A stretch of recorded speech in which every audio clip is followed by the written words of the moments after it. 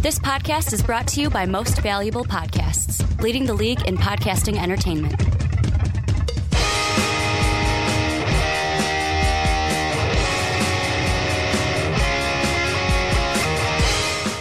What's up, everybody? Ricky Whitmer here, along with the Sean Anderson. Dub the Mies. Yeah, you see, I know my lines. You got it. I know my lines. Sean filling in for Mark is it's honeymoon week for Mark. Congrats to Mark and his lovely wife. Congrats to Mark. We both had a great time at the wedding. I danced. Time. Ricky didn't. I did the Macarena. I danced with a woman. I did the Macarena. For 15 seconds. And it was very awkward. And thankfully, Brandon saved me because she was weird. I saw through the patio window. It was quite funny for me and Dave on the other side. She said the words, "You make me feel young," and I was like, "Thank God Brandon showed up because that was awful." Sean got a little nervous. It's okay.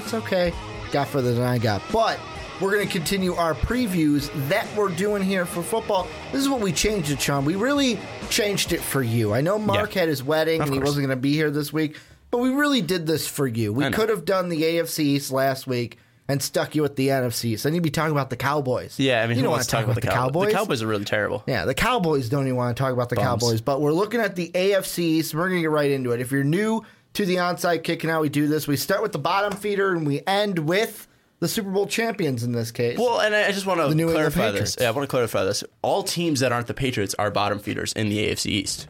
So, yes. I mean, really, the Dolphins are the only one that has given us a chance. East. I like how you said AFC East. I thought you were just going to say all teams in the AFC are bottom feeders. I can stay with that, too. All teams in the NFL are bottom feeders. Very true. You might have said that, too. But we're going to look at the Jets. And I think this one's easy. Like, the starting point for this is the focal point to any football team, the quarterback. Yeah. Do you go with Josh McCown? Do you go with Bryce Petty? Do you go with Christian Hackenberg? I know that Mark and I a while back did a segment where we talked about Hackenberg specifically, and could this be the year that he really breaks out, or does he show improvement? But if you are Todd Bowles, who are you leaning towards at this point? McCown, Petty, Hackenberg? At this point, I would say Bryce Petty, just because he did play last year for a little bit, knows the system. You saw a little bit what he was able to do. It was nothing special. I mean, he was sitting around, 55% completion percentage. Yeah. Threw a ton of picks. Wasn't really that special. But at least you know what you're getting out of him.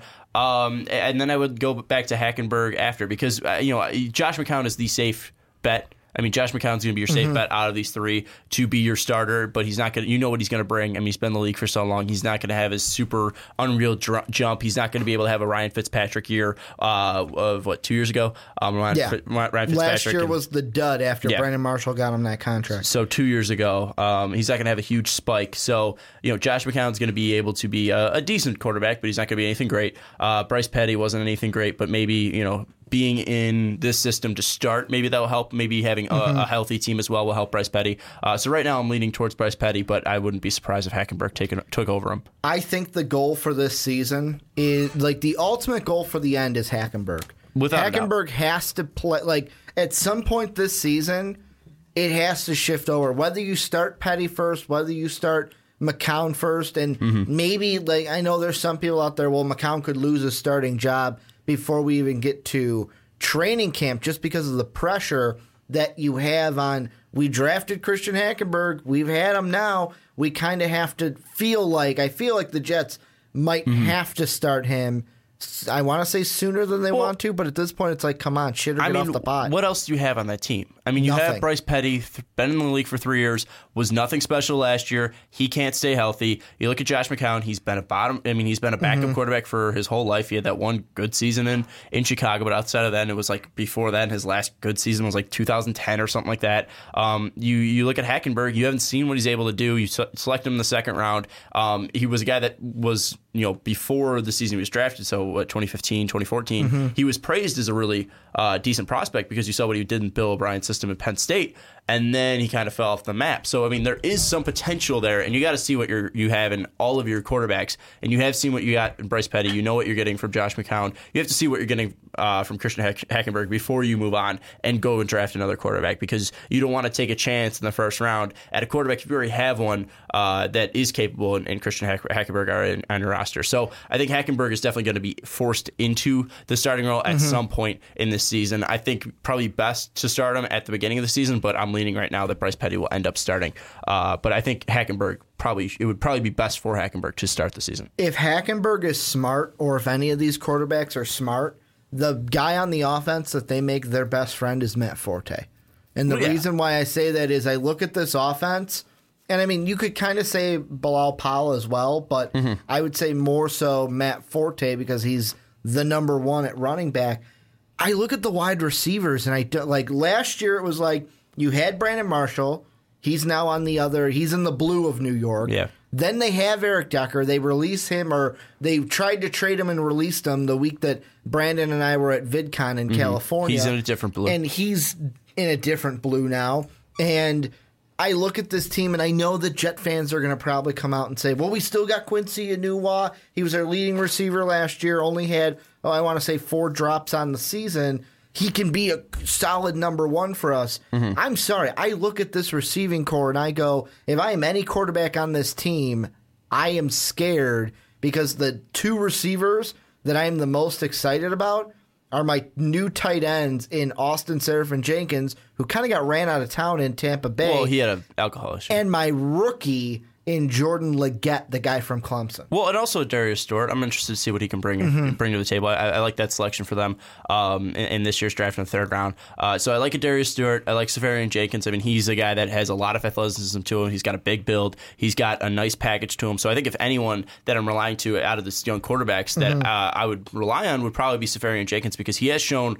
the ability to not only be in the NFL before, but he does have the package. He has the it factor that you want in a tight end. So I think Safarian-Jenkins has proven before for a little bit in Tampa Bay that he was a reliable kind of go-to guy for Jameis and Jameis's guy. Yeah, and previous quarterbacks before. So Safarian-Jenkins, I think that's going to be the guy that you're going to rely on, and then Forte out of the backfield. And then I think Enunwa is going to be a guy that's not going to be able to be a Pro Bowler. I don't think he's going to be anything super special, but I don't think he's a bad receiver at all. I think he's going to be at least a capable number one until you go out and get a number one, and even after that, I think Enunwa is a decent 2, a decent 3. And then I look at Darius Stewart. It's going to be interesting to see what he can do. I really liked him coming out of college. I think that, I don't know if he's going to make a huge impact right away, but he might have some ability there. And also Robbie Anderson had a decent season, and Marquise Wilson, former Bear. I'm interested to see what he can do because he was never able to stay healthy, but he does have a lot of tools on it. So this is a very unproven Jets team, I would say, outside of the running back core, because you look at Forte, obviously, Forte and Bilal Powell. Those 2 guys have obviously been in the league before. Powell had a nice season last year when healthy. Forte's been great before. You look at the quarterbacks, obviously most of them are unproven outside of Josh McCown, but you know what you're getting from Josh McCown. Leggett, like you mentioned, is going to have to make himself kind of available and out there. Enunwa's got to prove that he's a 1. Robbie Anderson's got to prove that he can be a decent wide receiver out there. Marquise Wilson's got to prove that he can stay healthy, and then obviously Darius Stewart's got to prove that he's something out there. So I think it's a very unproven team as a whole. I mean, at least offense-wise. Well, and I look at it, and to me, the reason why you might be sitting there and going, guys, you haven't even touched the defense, because here's the only thing I want to say about the defense before we get back to the offense is the defense is the most solid part of this team, and to me, they just got even better with their first-round draft pick of Jamal Adams. And just to make the point of why the offense is so important for the Jets in 2017, last year, the Jet defense gave up an average of 25.6 points per game. I'll live with that. I will live with about 3 touchdowns if I have to. But it's more than 3 touchdowns. But it's that's 3 touchdowns in like a field goal. 3 tutties in a field goal. Yeah. But if I'm sitting around that that's 20, closer to, if I'm sitting that 21-25 area, I'll deal with it because I'll expect my offense to put up points as well. But when your offense last year only averages 17.2 points per game, they couldn't move the ball at all. Well, and that's it. You can't move the ball. There were games last year where you're only scoring 3 points in a game. You cannot let that happen if you want to win football games. And the one thing, too, you got to look at this offensive line. I mean, it's nothing special. This offensive line, I mean, especially losing Nick Mangold. I know he's been banged up, but I mean, that was the guy that... And that was the guy they cut him, I believe. They cut him because he's been super injured. Yeah.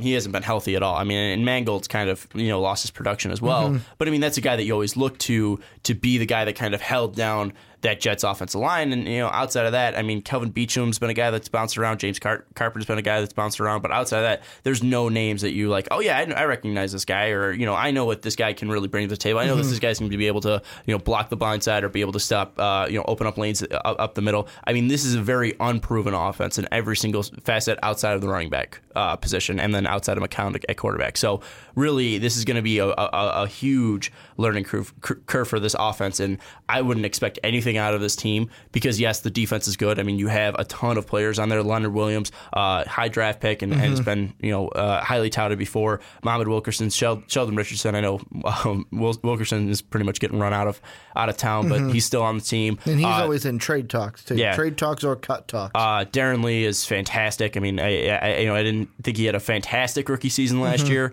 but he looked at someone like you see the offensive. You see the athletic abilities there, and you see what Ohio State was able to bring out with Ryan Shazier, and I see a lot of that in Darren Lee. Demario Davis is a capable linebacker. Morris Claiborne, they picked him up. He looks decent, and has been decent throughout his career. Hasn't been anyone who's going to be a shutdown corner, but he's not terrible. Buster Screen's pretty bad.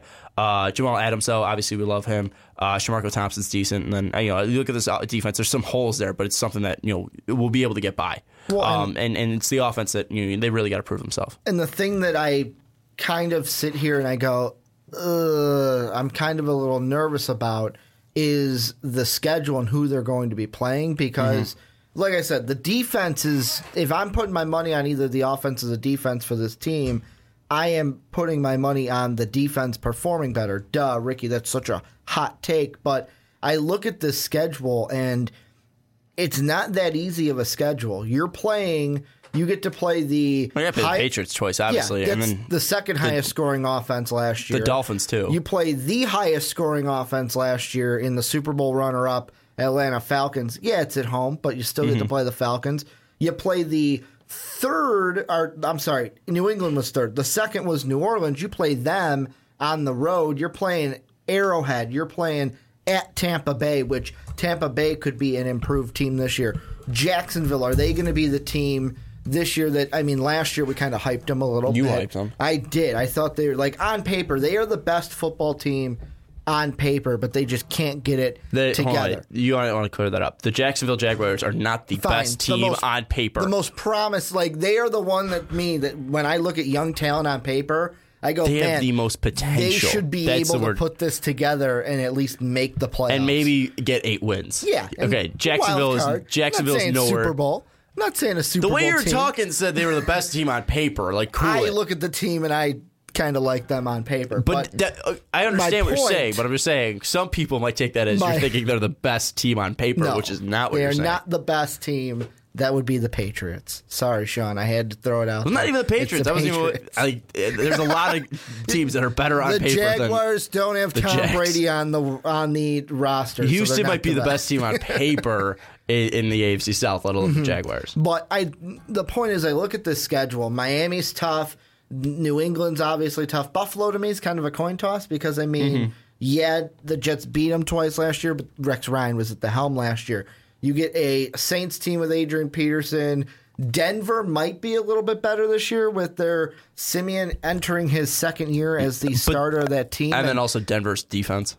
Denver's defense as well. Jameis Winston and that team could look better this year. The Falcons are obviously a good team. Oakland, you get them on the road week 2. I just don't see a scenario where this Jets team walks into the schedule with the offense and quarterback situation that they have, and I don't see them pulling out more than 3 or 4 wins on this route on the schedule. I was going to say 4 wins is probably the max that this team can get. It's not like the Jets are, they have nobody on this team that are NFL players. There's obviously capable players both on this defense and offense, but it's just there's not enough there to put anything that's going to be, off the wall. And unless Hackenberg is something fantastic, I'm really looking at this team. The second coming of Brett Favre. Yeah, I'm really looking at this team to draft a quarterback next year, and whether that's the guy out of USC. Josh Rosen, Allen, whether it's Rosen, whether it's Darnold, whichever one. I feel like they have to go with one because they're going to be a top 5 pick, probably a top 3 pick. Well, yeah, if they're getting 3 or 4 wins, they're definitely going to be up at the top. They're probably going to be a top 5 pick for sure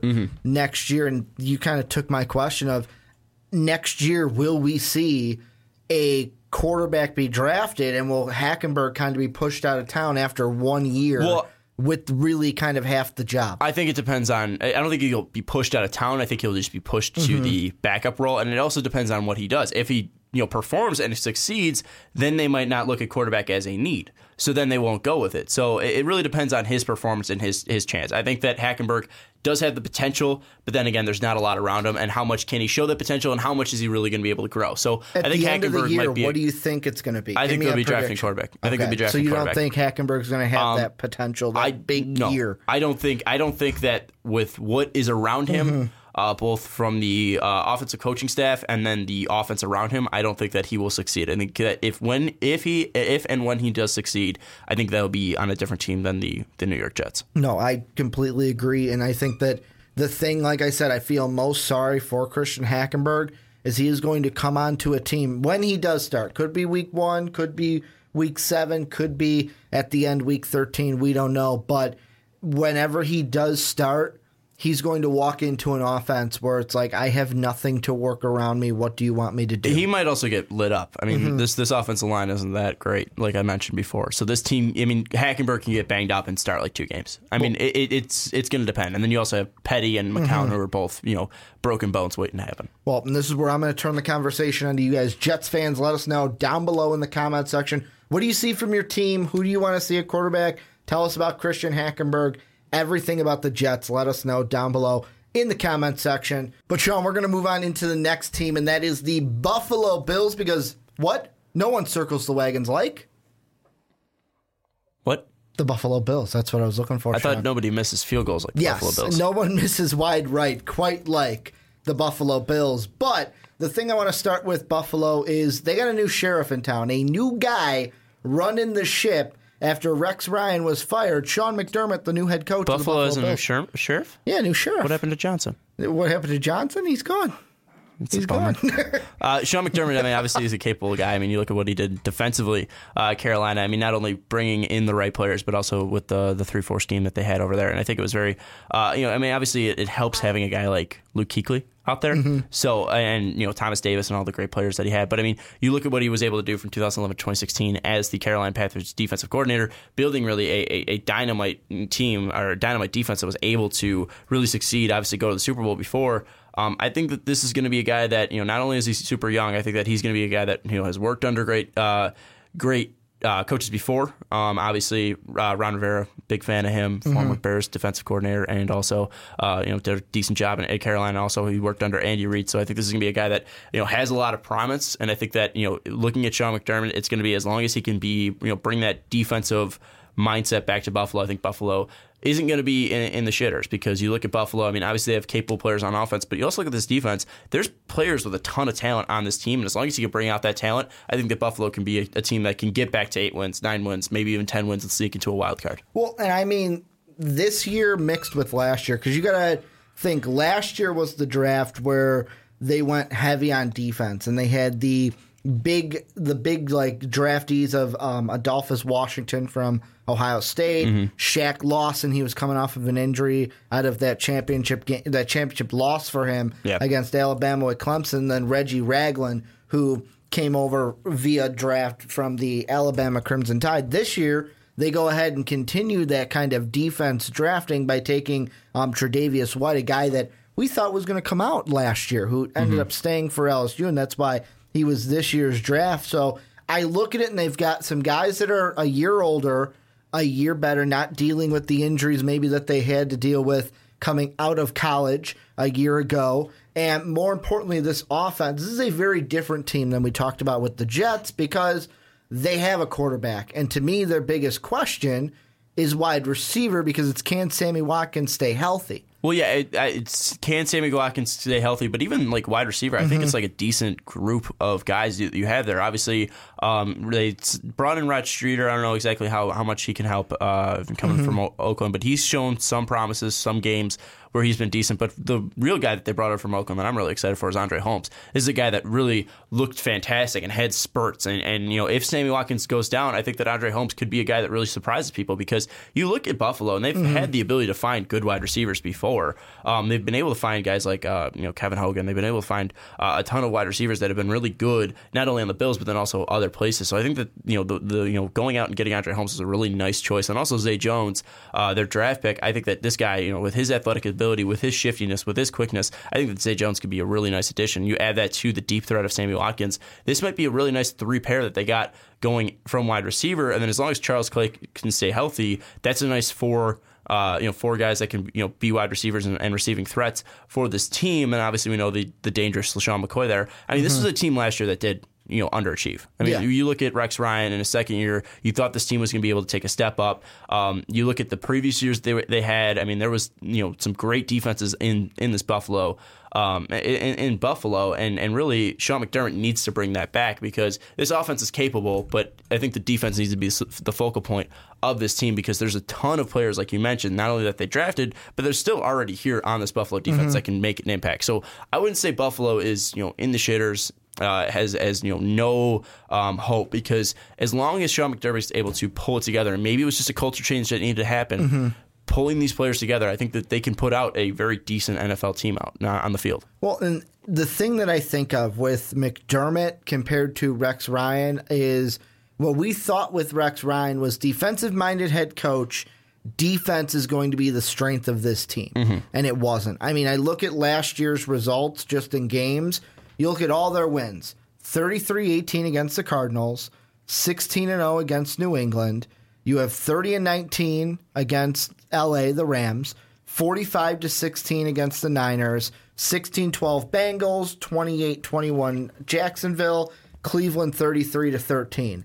What did you notice about most of those teams? And the one that you don't notice this with didn't have Tom Brady. They're terrible offenses. They're terrible. Well, they were terrible teams last year. Yeah. The Cardinals weren't good. The Rams were awful. The Niners were the second overall pick in the draft. The Cleveland Browns were the number 1 pick in the draft. We talked about Jacksonville a little bit with the Jets, how they underperform each year. And then the Bengals weren't too much better last year. I look at the other games, though, and more importantly, a stretch down the road. Miami, they lose by 3, 28-25. But then your offense puts up 25 points. You let up 41 and 33. I know it's New England with Tom Brady and the Seattle Seahawks in Seattle, but then it's like 38-24 against the Oakland Raiders, 30-10. You let the Jets score 30 points on you. That team that we said finished third from the bottom in points per game, put up 30 points on you.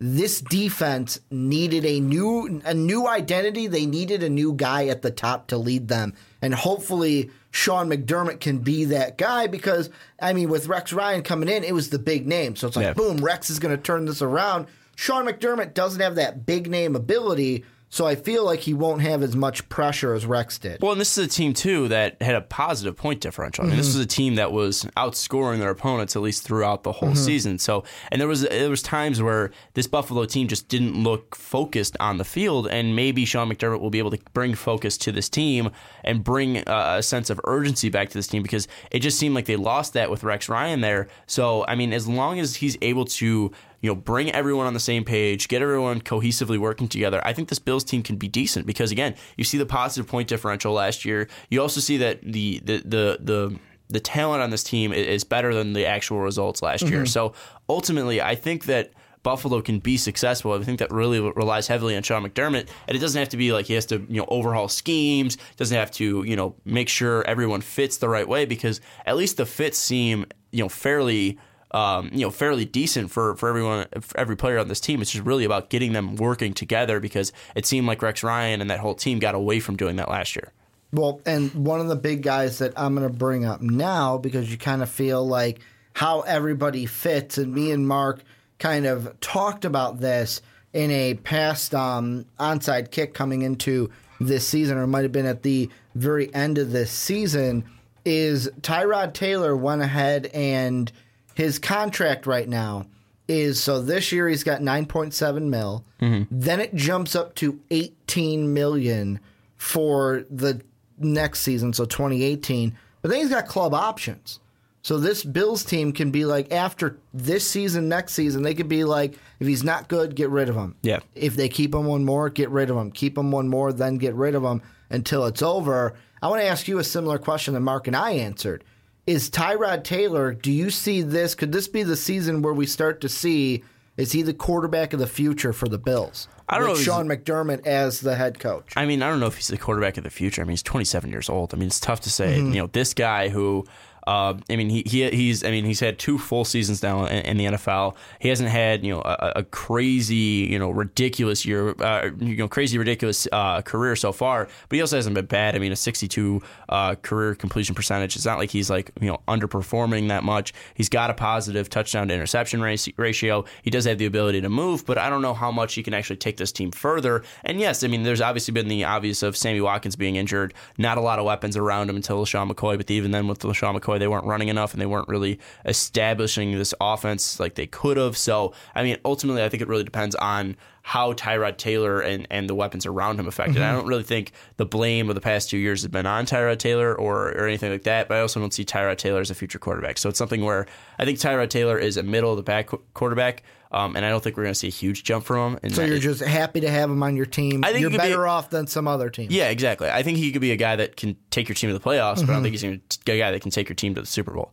And that's all I think of with Tyrod Taylor. And if he wins the Super Bowl, it'll be like when Trent Dilfer did. No, it was not all that because bad. of the defense. No, I think Tyrod Taylor's way better than Trent Dilfer. I'll take Tyrod Taylor over Trent Dilfer. Mm-hmm. Trent Dilfer was a bum.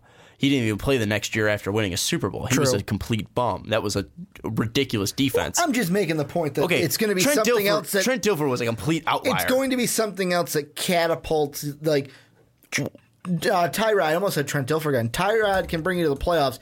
He's going to need something else that boosts that if you want to get to Super Bowl level. He's not a franchise-changing quarterback. Mm-hmm. He's a good quarterback. He's not a franchise changer, and I don't see that at all in him. I think he's a good quarterback, though, and I don't think he's going to be anything that Bills fans should be expecting a Super Bowl with Tyrod Taylor at the helm, but I also don't think they should be expecting a bum out there. Well, and that's why, to me, the weakest link in this entire, I'm going to say offense, I'm not going to say team, because the defense has its own things to worry about, but my weakest link with this offense is Sammy Watkins. And the mm-hmm. reason why I say that, it has nothing to do with, he's a bum, he's this, he's that.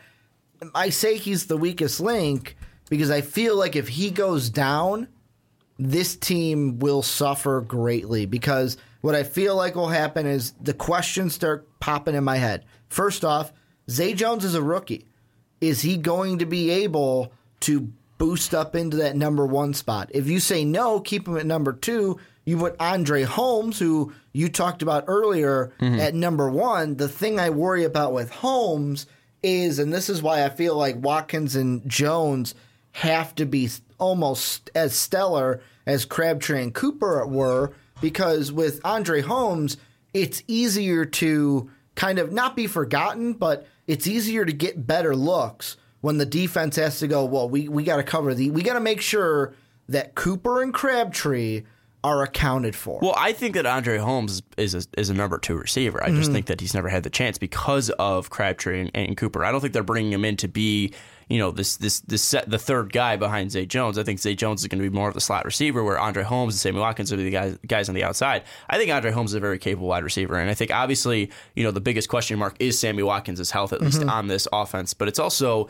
can this team come together? Because there's some decent players on this offense, but you look at this offensive line, and outside of Richie Incognito, I mean, none of these guys are jumping off the page as crazy great linemen. I mean, Richie Incognito, since coming over from the Miami Dolphins and his whole fiasco, he's been really good, and that's why he deserved the contract extension he got. But, I mean, you have a rookie on there, Deion Dawkins, John Miller's nothing special, Cordy Glenn's not anything special. So, really, ultimately, I think that as long as Tyrod Taylor can get the protection, LaShawn McCoy can find the holes, and Sammy Watkins can stay healthy, I think that offense has a lot of potential because, again, like I said, Andre Holmes could be a nice number 2. C.J. Jones is a guy that's freakishly athletic, and I think that can be a really nice addition to this team and nice pairing to Sammy Watkins and Andre Holmes. And as long as Charles Clay can stay healthy as well, he's a really decent tight end. So I think this offense isn't anything bad. I think that goes more to the thing where you talked about with the Jets, where the defense needs to carry a bit of the load more than this offense. I think this offense will be able to put up over 21 points per game, but as long as this defense can be one that holds opponents to 20, 19, actually, something like that. It's like the thing I look at is show up against the big guns, against the playoff teams. And the ones like we saw where I know, like, I'm going to say Seattle and New England, you're going to be like, Ricky, well, they're like stellar playoff teams. They're not like just bottom of the barrel. But like Seattle, New England, Oakland, Pittsburgh, we saw those games. I'll throw the Jets in there. They weren't even a playoff team, 30-10. I'm still kind of stuck on that 30-10 score. Because that team wasn't playing together. You can't look too much at last season. Plus, that was week 17, and Rex, we already knew Rex was fired. You can't look too much at last season anymore because that was a completely different team, not from personnel-wise, but because of the coaching staff. And it was because it was a different mentality. It was a different locker room. It was a completely different feel for that team. I think you got to completely wipe the page clean. You can't think too much about last season for the Buffalo Bills because you look at the talent they have. Marcel Darius, Shaq Lawson, Jerry Hughes. You have Reggie Ragland. Lorenzo Alexander had a fantastic year last year. Ronald Darby's a decent cornerback. Obviously, we're expecting big things out of Tre'Davious White. You look at Micah Hyde, too. I mean, Micah Hyde was fantastic last year for Green Bay. So I think that this team has a ton of potential defensively, and as long as they can play together as a cohesive unit and Sammy Watkins can stay healthy and Tyrod Taylor can make their nice reads, I think that this team could be something that can be an 8-win team, a 9-team win, and beat some decent teams, but I don't think they're going to be maybe even upset the Patriots once or twice, or maybe not twice. Maybe they can upset the Patriots once, and maybe they can beat a higher ranked team or a better team in that upper echelon just because this defense is that good. And I was going to bring this up. There are 2 stretches on the schedule that I look at. And the first one is from week 2 to week 8. Week 6, they have the bye in there. So that's a total of, 6 games? Out of those 6, only one is against a team that I think is very winnable, and that is the Cincinnati Bengals. Besides that, Carolina should be improved. Plus, there's going to be... I think they could beat Carolina. They could beat Carolina, but I think Carolina will be improved. Also, there's going to be a little bit of emotion in that one because Sean McDermott coming back home for kind of the revenge game. That's a winnable game, but I'm right now leaning on the side of Carolina because I'm expecting them to do a little bit better. Denver, I'll probably give that to Denver. Atlanta, no way Buffalo beats Atlanta. Tampa Bay should be improved. Oakland's going to be really good this season. And then the last stretch is 12 to the end of the year because you've got KC, New England, Indy if Andrew Luck is healthy at that point, then Miami, New England, New England. Here's the good part of that, though. If you can get this team playing together by the end of the year, you play all of Miami and New England in December. Yeah. You play all 4 of those games in December. So if you can get clicking, get on a roll, maybe you can steal 1 or 2 of those games. I think that this team could probably start off 3-0. And then I think they can go into their bye 4-1, really, if they're clicking right away. Because, again, I think... Only loss being at Atlanta. Yeah, I think you're overrating Carolina. They're not playing Denver in Mile High, which is a benefit to them. New York's a bum. You look at Cincinnati, I mean, they're nothing special as well. I mean, maybe they can put together 8 wins, but again, that's most of it beating up on the Browns. And then they go in their bye week 4-1, and then Tampa Bay and Oakland are tough teams, but then you have New York again and New Orleans, which are both beatable teams, especially Los Angeles. So really, I think the tough stretch for them is going to be 12-17 because that's when guys are going to be tired. That's when guys are going to be banged up. That's when you're going to have 10 games under your belt, 11 games under your belt, and then you have to go to Arrowhead. You have to go to Miami and New England. You close out your season at New England and Miami.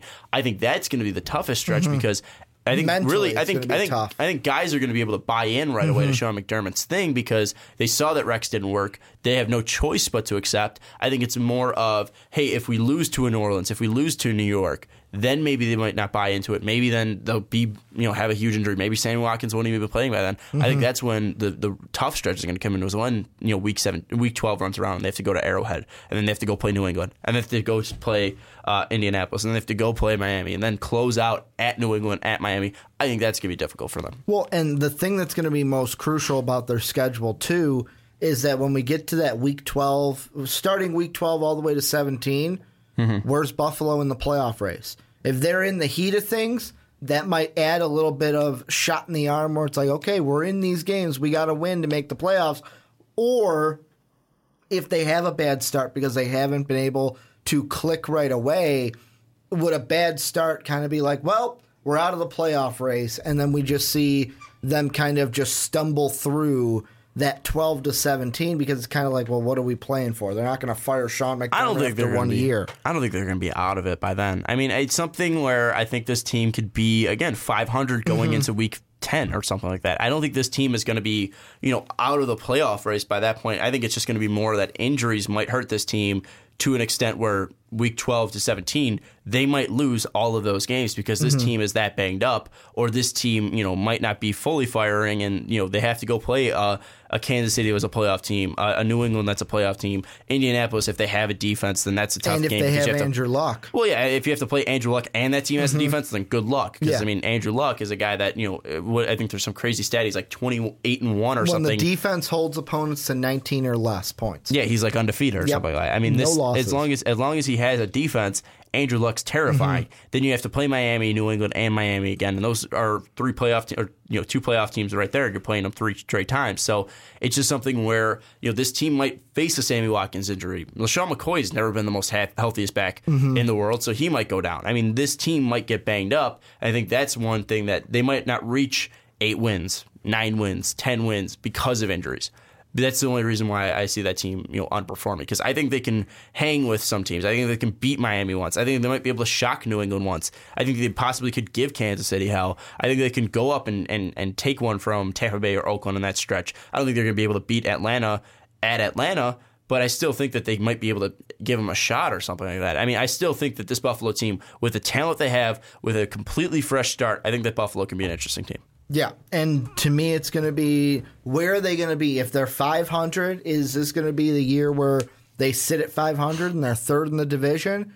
Or are they a team that, hey, you know what? We're going to try to challenge Miami to be maybe the second best team, depending on how Miami does, because we got to get into them. We'll talk to them. And how they're going to do this season. But before we get into them, I want to flip the conversation to the Bills Mafia out there. Let us know what you guys think down below, but don't go flipping cars or setting things on fire. We got to keep the MVP studios nice and clean. But let us know, what do you think about Tyrod Taylor, Sammy Watkins' health, this team in first-year head coach Sean McDermott, what they are going to do? Let us know down below in the comment section. And let's move on into the Miami Dolphins now. Sean, I almost called you Mark. First time I've done that tonight. And we're going to move on into the Miami Dolphins. I think this one's easy. This is a team looking at what they did, making the playoffs. First year with their new head coach last year, coming over via the Chicago Bears. And we've got Ryan Tannehill last year, 67% completion. That is, like, to me, astronomical. Like, I usually say, I sit around 60 and I'm happy. You're almost close to 70%. I will take that. Almost threw for 3,000 yards last year, 19 touchdowns, and 12 interceptions. But that's the only blemish on that sheet. You had an 1,000-yard rusher in Jay Ajayi. He had 8 touchdowns as well. And then Jarvis Landry, over 1,000 yards as well.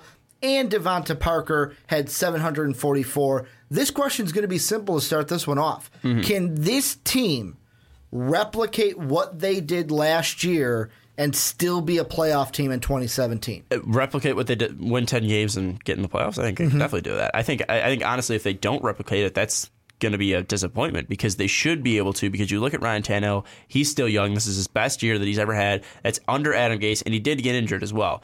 Could have been even a better year if he was able to, play Pittsburgh, and maybe they beat Pittsburgh in the playoff game.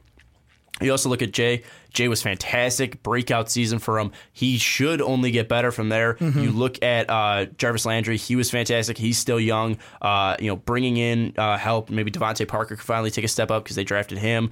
Kenny Stills hasn't been anything special, but he hasn't been super healthy as well. So, and also I think the biggest thing too is they bring in Julius Thomas. So I mean, they added to this team. This team got better. I think that Miami not only should be able to win 10 games, maybe they'll be able to win a playoff game if Ryan Tannehill's healthy. I think that this team is like I think this team can really make some noise in the AFC, not let alone the AFC East. I don't think they're going to win the AFC East because the Patriots are still there, but I think they could be the second best team in the AFC because you look at all of the potential they had. They weren't able to put together that potential until week 6 against Pittsburgh, and then they went on that run, that fantastic run where they lost 2 games. Yeah, and obviously they got blown out by the New England in the last week, but still looking at this, I think this team could be really something special, and as long as they're on the same page, they get off to a hot start. They're not, slagging behind, going to overtime against Cleveland, stuff like that.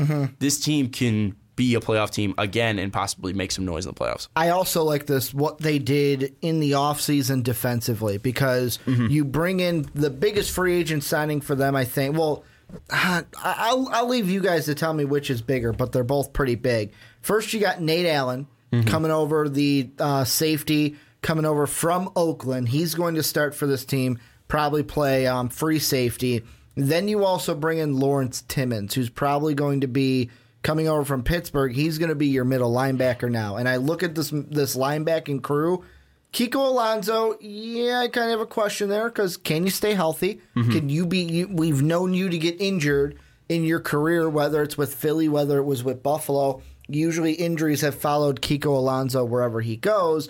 But if he could stay healthy, you have Kiko Alonso on one side, you have Raekwon McMillan, the guy you drafted from Ohio State, on the other, and Lawrence Timmons in the middle. As long as he could stay healthy, too. He's an old man. You have just strengthened. Yeah, he's in his 10th. I believe this will be his 11th season in the NFL. You just strengthened your linebacking core. Now, I know that the big loss for them is Jelani Jenkins is no longer there. They kind of just traded Jenkins for Allen because Allen came from Oakland. He signed with them. Jelani Jenkins is now in Oakland being with them, so you kind of traded that. And then you get Anthony Fasano just to fill that hole of, we lost Deion Sims at the tight end, and we neted someone to come in. I think the guy to fill him is Julius Thomas. That's the guy who's going to really fill it. But that's the starting. The guy who's actually replacing Deion Sims. On the roster, we lost the tight end. We needed to bring someone in. Yeah, so they brought in Julius Thomas. And they also Fasano's a backup. They also traded for Julius Thomas. The hell are you talking about? Hey, I want to give Anthony Fasano What? He's a bum. He's not a bum. He's from Notre Dame. He's a bum. All he does is block. All he does is block. But you did bring up the other point. They do bring in Julius Thomas to be on this team. That's the big move, not Anthony fucking Fasano. Jesus. No, looking at this team, though, I think that, you're bringing veteran leadership with Lawrence Timmons, a guy that's been in the playoffs before, help bolster that team. As long as he can stay healthy and at least be able to bring something to this team, I think that was a great signing for them. You also look at that front line. I mean, you look at just Wake and Sue alone. I mean, those guys are just dangerous by themselves. You don't really need anyone else playing around them. It's helpful if there is, but still, I mean, you look at those two, those guys are going to cause havoc, and then you look behind them, obviously, like you mentioned, I think there's a decent linebacking crew. I have a little bit of questions, though, about when it comes to the secondary, because yes, you brought in Nate Allen. So he just had one of his best years, had most interceptions, but that was a team in Oakland that forced a lot of turnovers. Rashad Jones isn't bad. I mean, I think he was banged up for a little bit, but Rashad Jones is a good safety, and I think that's probably your strongest suit there. And Byron Maxwell wasn't terrible after coming over from the Eagles, had a bit of resurgence, but was that a flash in the pan, or will he be able to keep that up? And then also Xavier Howard, I don't know how well he's going to do. So, and this is going to be a second year now, so maybe he will be able to take a step up, grow, and learn. But I think the weakest part about this defense is that secondary. But ultimately, I think this team can be very successful because we saw the success they had last year. They have a very balanced offense, and they have a good offense at that, a very good and balanced offense. And then you look at that defense, this is a team that really doesn't have huge weaknesses. I don't know how well those corners are going to hold up, but outside of that, you still will be able to put a ton of pressure on the quarterbacks with Sue and Wake, and you look at Nate Allen, he's going to be a guy that can be able to ball hawk. So I think that ultimately, this team is very balanced. They're very set in stone. It's really just, can Ryan Tannehill stay healthy, and can Ryan Tannehill be consistent? Because he did find that consistency late in the season, or at least after week 5, but will it take him to week 5 again to find that consistency, or was that just really a feeling out process between him and Gase? Well, and that's the big guy is Adam Gase comes over from the Bears, and I'll be honest, when it came down to the decision then where it was like, well, do we fire John Fox and give Gase the job, or do we let him walk? I was even then saying you're idiots for not firing John Fox and keeping the guy who it's funny because the Bears I know this isn't the Bears segment, but it relates to Gase, where you brought in Trestman in your future to be the quarterback whisperer. This guy's the quarterback whisperer. But really, the quarterback whisperer has been Adam Gase. What he's done in Denver, what he's been able to work with even making Jay Cutler a little bit better than he was pre-Adam Gase. And now with Tannehill, in his first year with Tannehill, makes him almost a 3,000-yard passer and almost a 70% completion thrower in just 1 year with him. So I think that Miami fans should be excited for this season because you're going to get now another year with Tannehill working with Gase. To me, the biggest question on the offense is Jay Ajayi. Is he going to be the one to replicate his performance? Because, I mean, Jarvis Landry, he'll be able to, like... he's a speedy guy. That speed's not going away. The yards for all the receivers, I don't worry about because of the guy who they have throwing it. If Tannehill keeps up what he did last year, the receivers will get their yards. However, will Jay Ajayi still be able to be the guy he was last year and be not just an 1,000-yard rusher, but a 1,200-yard rusher? I don't worry too much about Jay himself. I worry too much about this offensive line because, again, he didn't really turn around until that offensive line was healthy. True. So as long as that offensive line can stay healthy, asking a Pouncey to stay healthy is just kind of absurd because, both Mike and Marquise are always hurt. And then you look at Jermon Bushrod. He's been a guy that's been back and forth. He had a really nice season with the Saints, and then once the Bears signed him, he was trash. Juwan James is good. Laramie Tunsil.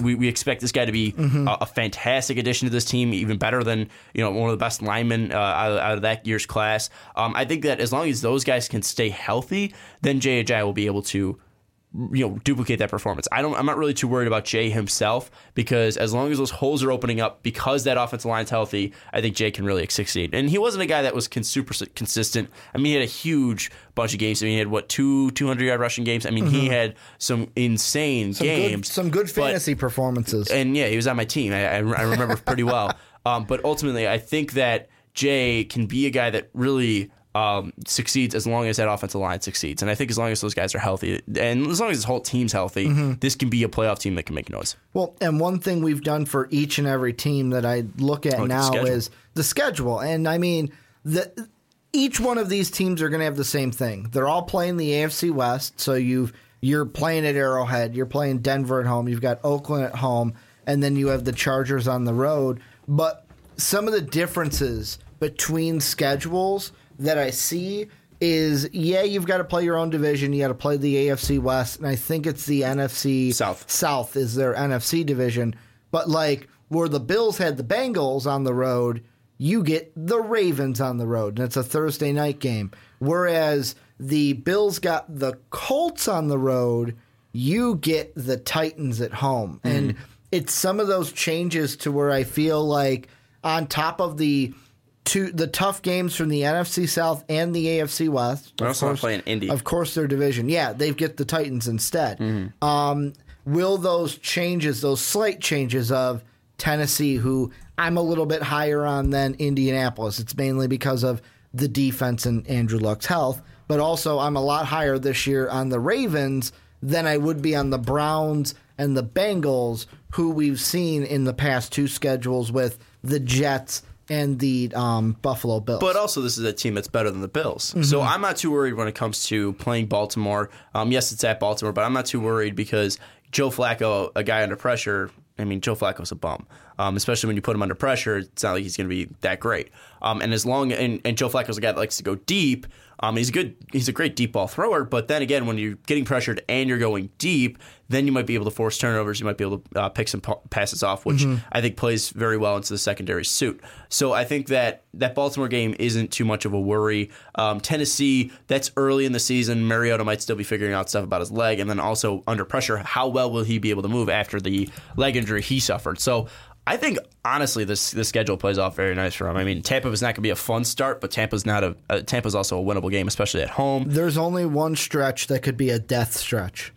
And it's probably the end of the season. Yeah, it's week 12 to the end. Yeah, and even then you get a couple breaks. I think that you have to play New England in week 12 and 14, which is going to be tough. But then again, you have Buffalo twice. And Buffalo, I think you can win both games. And that's the thing. Is Buffalo going to be able to compete with Miami? And if they're playing, like we mentioned with the Bills one, if they're playing more together, I think those could be tough. Like, just like we said for the Bills, yeah, the Miami games are going to be tough.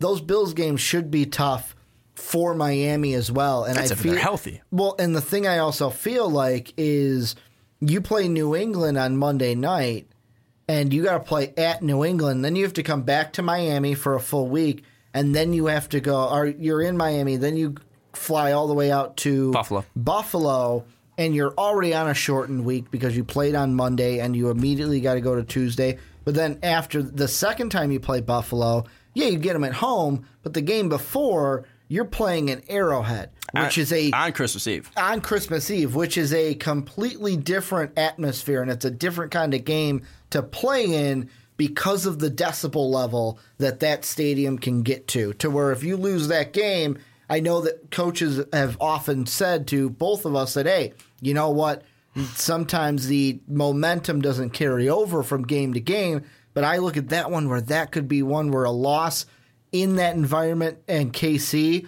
might be able to carry over, and Buffalo might be able to jump on you. But the one thing I don't worry about with this Miami team is that if they lose a game, I don't think they're going to get too down on themselves because they've been in that situation before.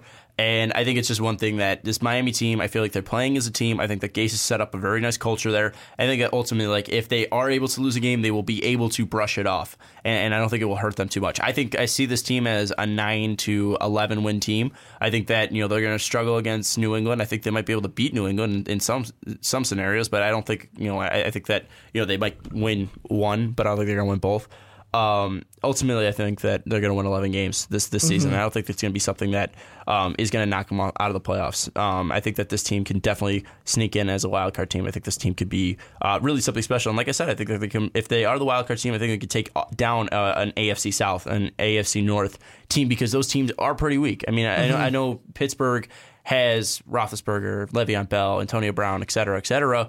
But you saw this, that Pittsburgh team, and I mean, I wasn't too high on that Pittsburgh team in general. So I think that ultimately, I think that Miami can make noise. And I think that the only way that they wouldn't be able to do that would be if they run into a New England. So I think ultimately this is a 10-11 win team. Well, and a good thing, and I know last year it was because, hey, you know what, they ran into that stretch where they just went on a roll after week 6. But in the first 5 weeks, they never lost more than 2 games.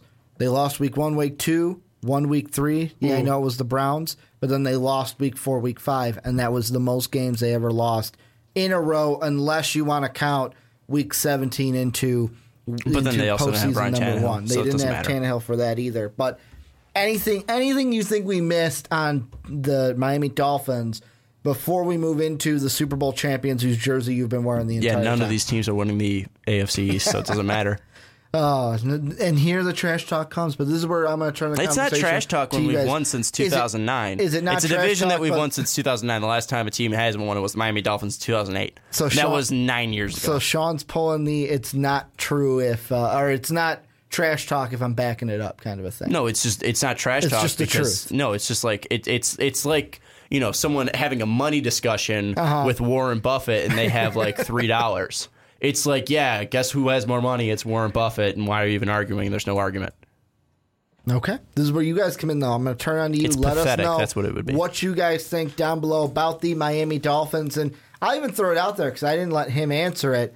Is there a chance Miami wins the division this year? Let us know down below in the comment section. But, Sean, now it is finally time. You've been wearing the jersey like a good boy all podcast. I mean, it's comfy. I mean, that's the one that I told him you should have busted out the, like, I'm concerned, like, not concerned, I'm confused. Why? Because I like how slick that jersey is, like the material of the Nike jersey.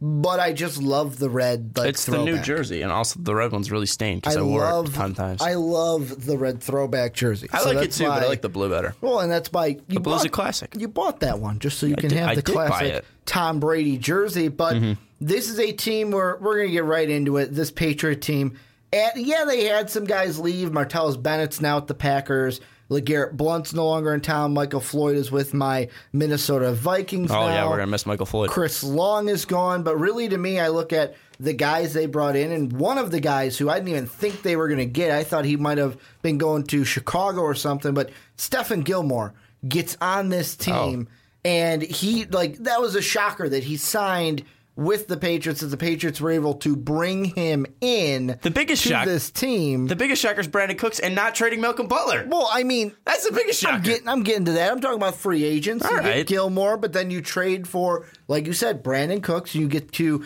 keep the guy who everyone was like, well, if you get Cooks, you're going to have to give this guy up.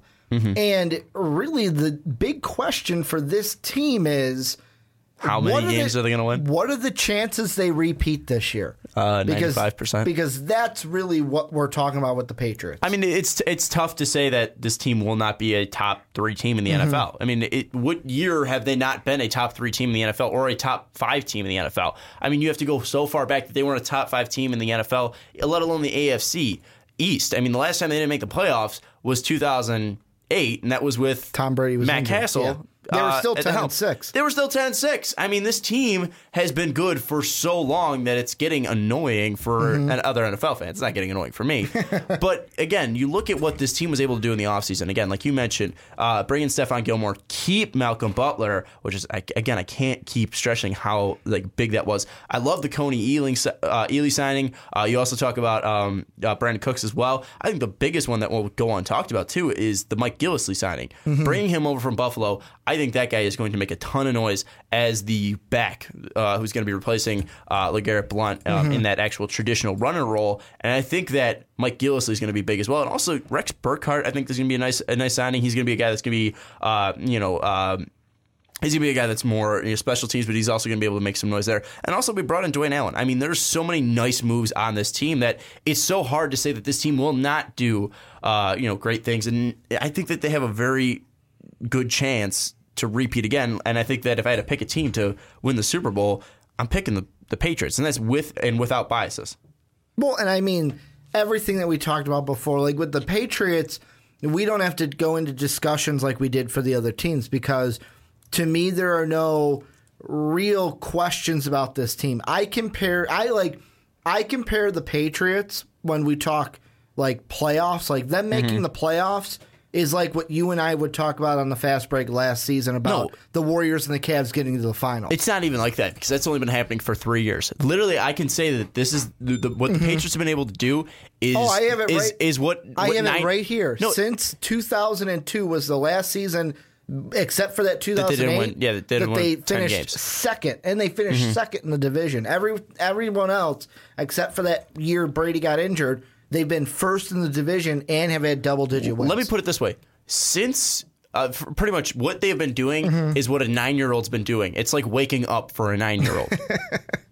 They've been winning the division since 2009. And that's what kids have been doing since, whatever. If a kid was born in 2009, that's what he's been doing every single day is waking up. I mean, it's just waking up for the Patriots. You could really say they wake up with 6 wins in the division. Let's be honest. You could say they've really been winning the division since 2001, because I can't say that because they didn't win it. Yeah, I know. 2002 but I take 2 years of second place, and I go, whatever. I'll give you those odds of if you're going to go from 2001 to 2016 and only finish second twice, I will take those. If you told me, Ricky, the Vikings are going to win the division for about 15 years straight, but 2 of those years you'll finish second, I'll be like, I'll take it. And I don't have to give up anything?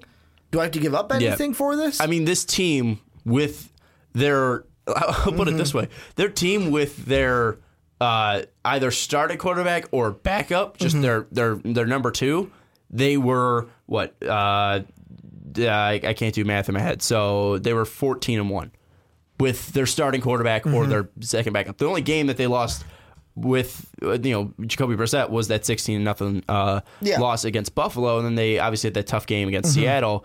But really, I mean, this team is the best team in the NFL, and it's just really, you can't really say that the best team in the NFL is going to win the Super Bowl every single year, but I think the Patriots clearly have the best odds to win the Super Bowl this year. The thing I will say is, and this is the thing where I wonder what will happen with the Patriots, because it's not a fact of will they lose? Because I believe that on this schedule, I see about maybe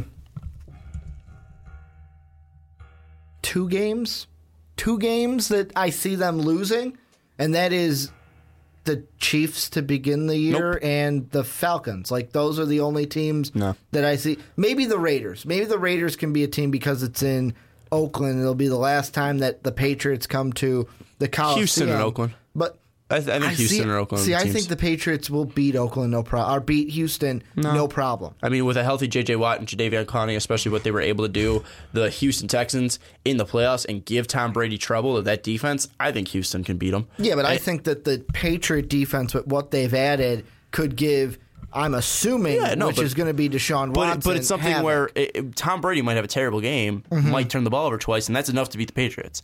I mean, honestly, you look at, and as long as they're able to run clock down, which they were able to do in that playoff game, you can keep Tom Brady off the field. And if you force him to make turnover, or you force him to create turnovers, then you can beat the Patriots. I think Houston has all of the tools to put it towards beating the Patriots. Not saying they're going to, but I think they have the tools to do that. Well, and that's why the one thing that I know at Kansas City, and I don't see that. I know you were talking about the other team with running the ball and keeping the ball out of Tom Brady's hands. But going off of a guy that you said could be big this year, just for the role he plays, is Rex Burkhead, because the reason being is, who did they lose this offseason? LeGarrette Blount. I think that, to me, is going to be a hole that they have to fill. Or not literally a hole. I'm going to say it's a role that they're going to have to fill, because LeGarrette Blount was able to come on the field when called upon and give the Patriots yardage and give them kind of relief when Deion Lewis needed, or if James White wasn't getting it done. The guy that's going to replace that hole is Mike Gillislee. I mean, Mike Gillislee, what he was able to do backing up LaShawn McCoy last year in Buffalo was pretty fantastic. He was a guy that was used in goal line areas, goal line situations, because he's a guy that can be a little more physical and be that guy that LeGarrette Blount was. And he's also a guy that's very shifty as well. Mike Gillislee is more of a pure runner and more of a pure running back than Rex Burkhardt. Rex Burkhardt is more of your Swiss Army knife, a guy that you expect to be in New England, the guy that's going to be able to do special teams, but also be a receiver, guy that can be off the back. A running back. I think he's going to be the fourth. Or honestly, he might even be the fifth. I'll be honest. I'm looking at the depth chart. They might have to cut some backs, because they've got Deion Lewis, Burkhead, Foster, Daniels Jr., White, Gillislee, and Bolden. They got 7 running backs. Foster and Daniels will probably be practice squad. Then cut Bolden. Bolden. They might cut Bolden. I don't know. They might keep Bolden. They might keep 5. They might keep 5 running backs on there, because Burkhardt is a guy that can play special teams. And I think if anyone's going to be cut, it's going to be Bolden, because they just brought in Burkhead. Yeah. They just brought in Gillislee. James White was fantastic, and Deion Lewis, when healthy, is a great back. So I think if they're going to keep four backs on the roster, it's going to be Lewis, White, Gillislee, and Burkhead. And also, the one thing we did not mention is the beginning of the season, they're probably going to be getting Rob Gronkowski back, which will be huge. And also, you know how I mentioned they lose Martellus Bennett? Guess who they get to back him up now? Dwayne Allen, which was a starting tight end with the Colts. Well, and I think that Dwayne Allen fits more of that backup role, because Martellus Bennett has the ego. And not saying that Martellus was bad. Yeah, he got his ring. Ring and he left. And I really like Martellus Bennett. I think that he's a good tight end. But again, he has that ego where Dwayne Allen, you don't really see that.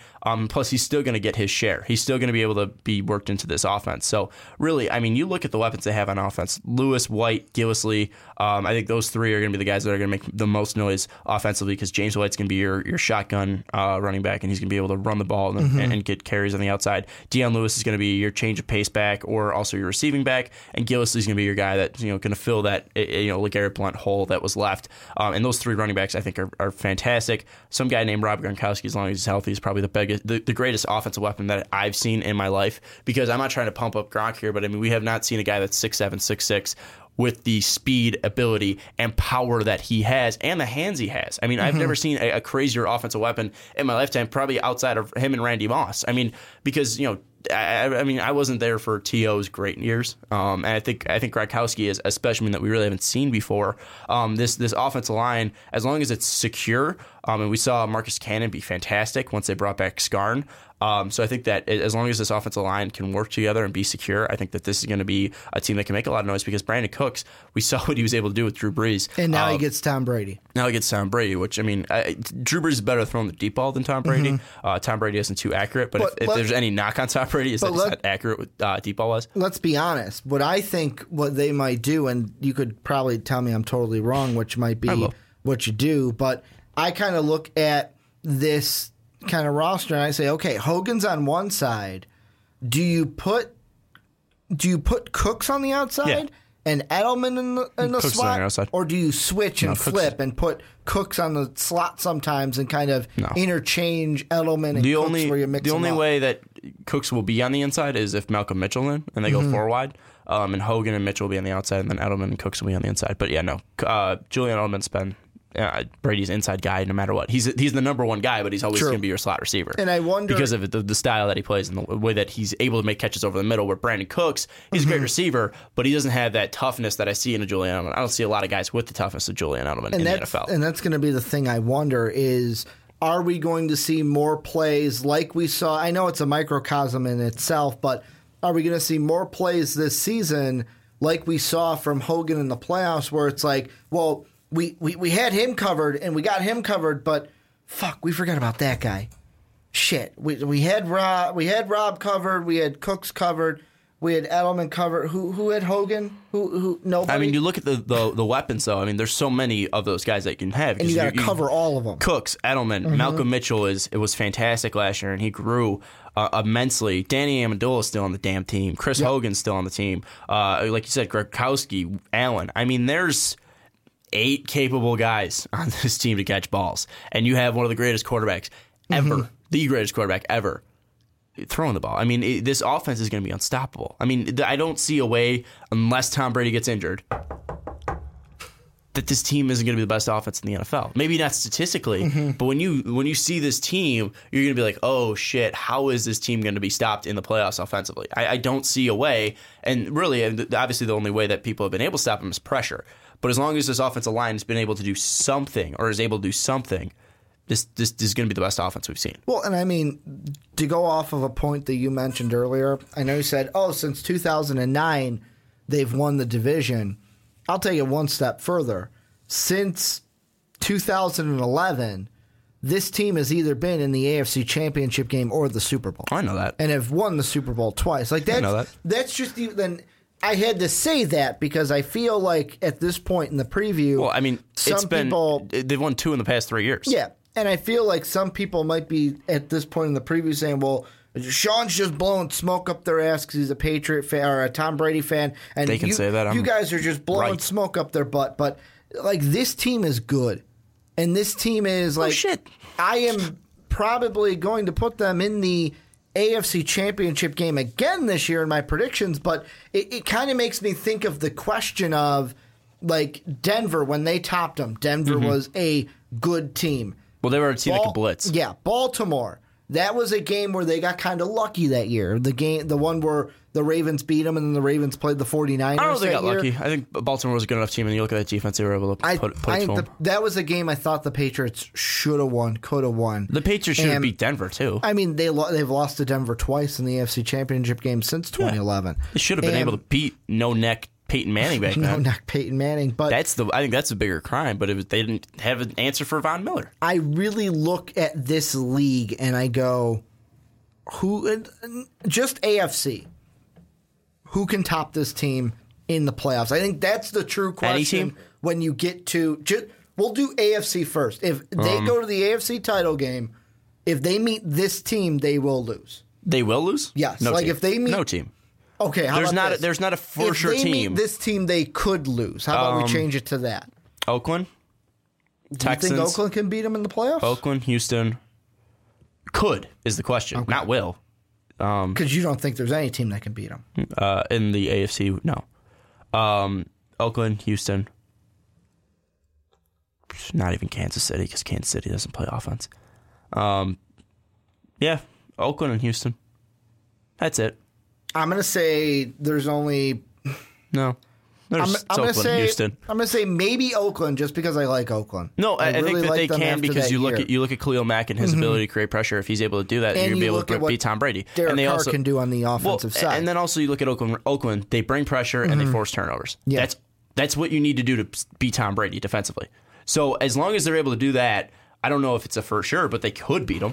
I mean, Houston was able to create pressure last year. They weren't able to beat them, but they could have beat them. So I think Oakland's definitely one team that I look at that can make noise. And then obviously Houston, getting J.J. Watt back and Jadeveon Clowney, I think they could beat them. But other than that, I don't really see a team that can really beat them. And the thing about the Chiefs looking at that I will the say, start of the season at least, like the one way I could see the Chiefs getting the better end of the Patriots is if that game is at Kansas City. Nope. If it's at Kansas City, I will give KC a puncher's chance in that game. If they meet up in the AFC Championship game and it is the Patriots at Arrowhead and the Patriots lose, I will shave my head.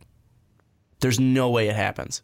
Andy Reid cannot be the Patriots in the playoffs. Wait, if it does, if it goes the other way and they meet and they lose, do I have to do anything? No. Oh, okay, cool. Then so I'll take you up on that. I'm not worried. Okay. Andy Reid cannot beat the Patriots. Alex Smith is not a capable enough quarterback to beat the Patriots. And you might be saying, well, Houston doesn't have a capable quarterback as well. I mean, Deshaun Watson's nothing special. Tom Savage is something special. But the defense would beat them. Kansas City doesn't have that. Casey's defense isn't on the same level as like what Denver's was when they beat him in the championship game. But I think Casey's defense is pretty solid. Then why didn't they beat the Steelers? Oh yeah, that's right. Because they gave up 6. Because they gave up 6 field goals and couldn't score on the offensive end. Yeah, well, it was they can't move the ball. Fault. The defense only gave up. They still gave up 18 points, Ricky. They gave up points on every single drive, pretty much. Hey, I will settle for giving up field goals and touchdowns. Could you imagine if they were touchdowns, how much they would have lost? Still lost. I know, but that's because the offense couldn't do anything. It wasn't the defense's But do you think that Tom Brady would settle for 6 field goals? No, Tom Brady would get in the end zone. They'd be able to put it in the end zone. Yeah. I mean, so you give a lesser offense in Pittsburgh that many chances, and you're not beating New England, no matter what your offense does. And this is going to hurt my argument, but you got to think KC does not have Jeremy Maclin anymore. He is now in Baltimore. Jeremy Maclin doesn't matter. Alex Smith can't throw the damn ball. It's still an offensive weapon for him to throw the ball to that's not there. How about if they go to the Super Bowl? Then besides the Giants, because obviously the Giants can beat them. Shut up. Rodgers. Not Green Bay, just Rodgers. just Aaron Rodgers. I think the Falcons proved that they could hang with the Patriots. I think that they wouldn't blow another 25-3 lead. Well, they don't have Shanahan there to get complacent. Yeah, I don't think they'd blow another 28-3 lead. Seattle has proven that they could beat the Patriots. I don't know if they would, but they could beat them. And I'll give Dallas some love. I was going to ask if Dallas goes to the Super Bowl, because that's a big question. Dallas, I would put Dallas on the lowest out of all the teams I've named. I would put Dallas above Houston, but below everybody else. Could Dak Prescott outplay a Tom Brady in a Super Bowl? What do you mean by outplay? Like, throw less interceptions? Yeah. We're looking at and going like, wow, he is the best quarterback in this game. Like this game, not like the football, like football as a whole. I mean, like just a singularity game of like he is the best quarterback in this Super Bowl game. I don't know. I mean, yeah, Dak Prescott can throw less interceptions than Tom Brady, but that's just is that because the Cowboys defense is doing that much, or like you get it's. Could Dak Prescott have a better game than Tom Brady? If that's what you're asking, yes. Because there's been guys that are of lesser value, like fucking Chad Pennington or J.P. Lossman, that have had better games than Tom Brady. I mean, you can have a better game than Tom Brady. It's not possible, and like it's definitely possible. Eli's done it twice. True. Eli, Equal Manning. Let's call him by his rightful name here on the onside kick. Equal Manning. His rightful. Is it Ezekiel? He is equal with Peyton Manning. It's Equal Manning. Eli. Equal Manning, because he's got just as many rings as Peyton does. This is a really bad joke. His name's Eli. He's got 2. It's 2. It's me. It's a me and Mark thing. Yeah, I'm not Mark. Mark, you got to help me with this. I'm not Mark. This is a stupid joke. Mark, help me. But any last thoughts on the Patriots before we wrap up this podcast? On the Patriots, yeah, they're going to win the Super Bowl. There you go. Sean saying they're going to win the Super Bowl. Can I be serious real quick? Yeah. The final thing that I want to say is the biggest worry that I have out of this whole team is First off, the linebacking core. Donta Hightower is great, but he cannot stay healthy. And then outside of that, I'm not sold on Landon Roberts. I'm not sold on Kyle Van Noy. David Harris, I know they brought him in from the Jets, but again, I don't know what exactly he can do. Because so you're saying the defense is going to be the weak link? No. Okay. Well, the defense is going to be the weak link, obviously, yeah. I mean, you have Tom Brady on one side. When is the Patriots' defense ever been the strong suit of this team? Jesus Christ, Ricky. I mean, the defense, of course, is going to be the weak link of this team. I think just the linebacking core specifically gives me a little bit of qualms, if you want to say. A little worries. But I don't think it's going to be something that's going to be too bad because, again, they did step up in the second half of the Super Bowl because they definitely didn't do it in the first half.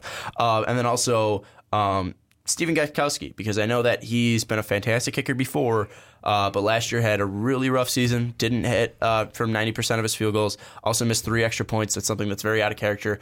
And he also missed one in the Super Bowl as well. So he needs to bounce back, but that's really the only worries that I have, are the linebacking core, the offensive line, and the kicker. Well, this is where you guys come in. I'm going to turn it on to you guys. Let us know down below. What do you guys think about the Patriots? This is probably going to be the hardest preview that we've done for all the teams, just because this team is probably going to A, make the playoffs, B, make the AFC championship game, and probably C, could make the Super Bowl again. Like, this team is that good, and it's kind of hard to find those nitpicky spots when you're talking about a team as good as the Patriots are. But I want to thank you, Sean, thanks for coming on to the Onside Kick, filling in for newly married Mark Weber. Congrats to Mark. Congrats again to Mark. He is out on his honeymoon on some island shirtless. That's the last picture. St. Kitts. Yeah, that's the last picture I saw from Mark shirtless, and I told Sean that's the first time I've seen Mark shirtless, and I don't know how I feel yet about it. But I want to thank